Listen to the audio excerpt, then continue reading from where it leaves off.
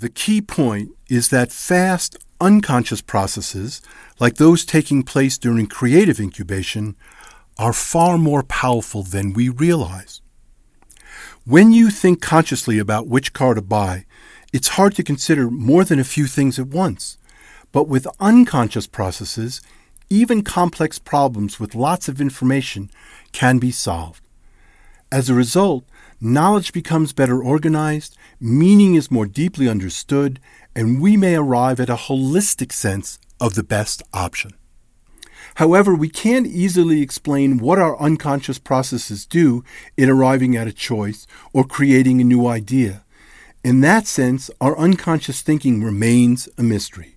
But increasingly, scientists are identifying how conscious and unconscious processes work together. So Lee's central claim that you can create without awareness is well supported by the current science.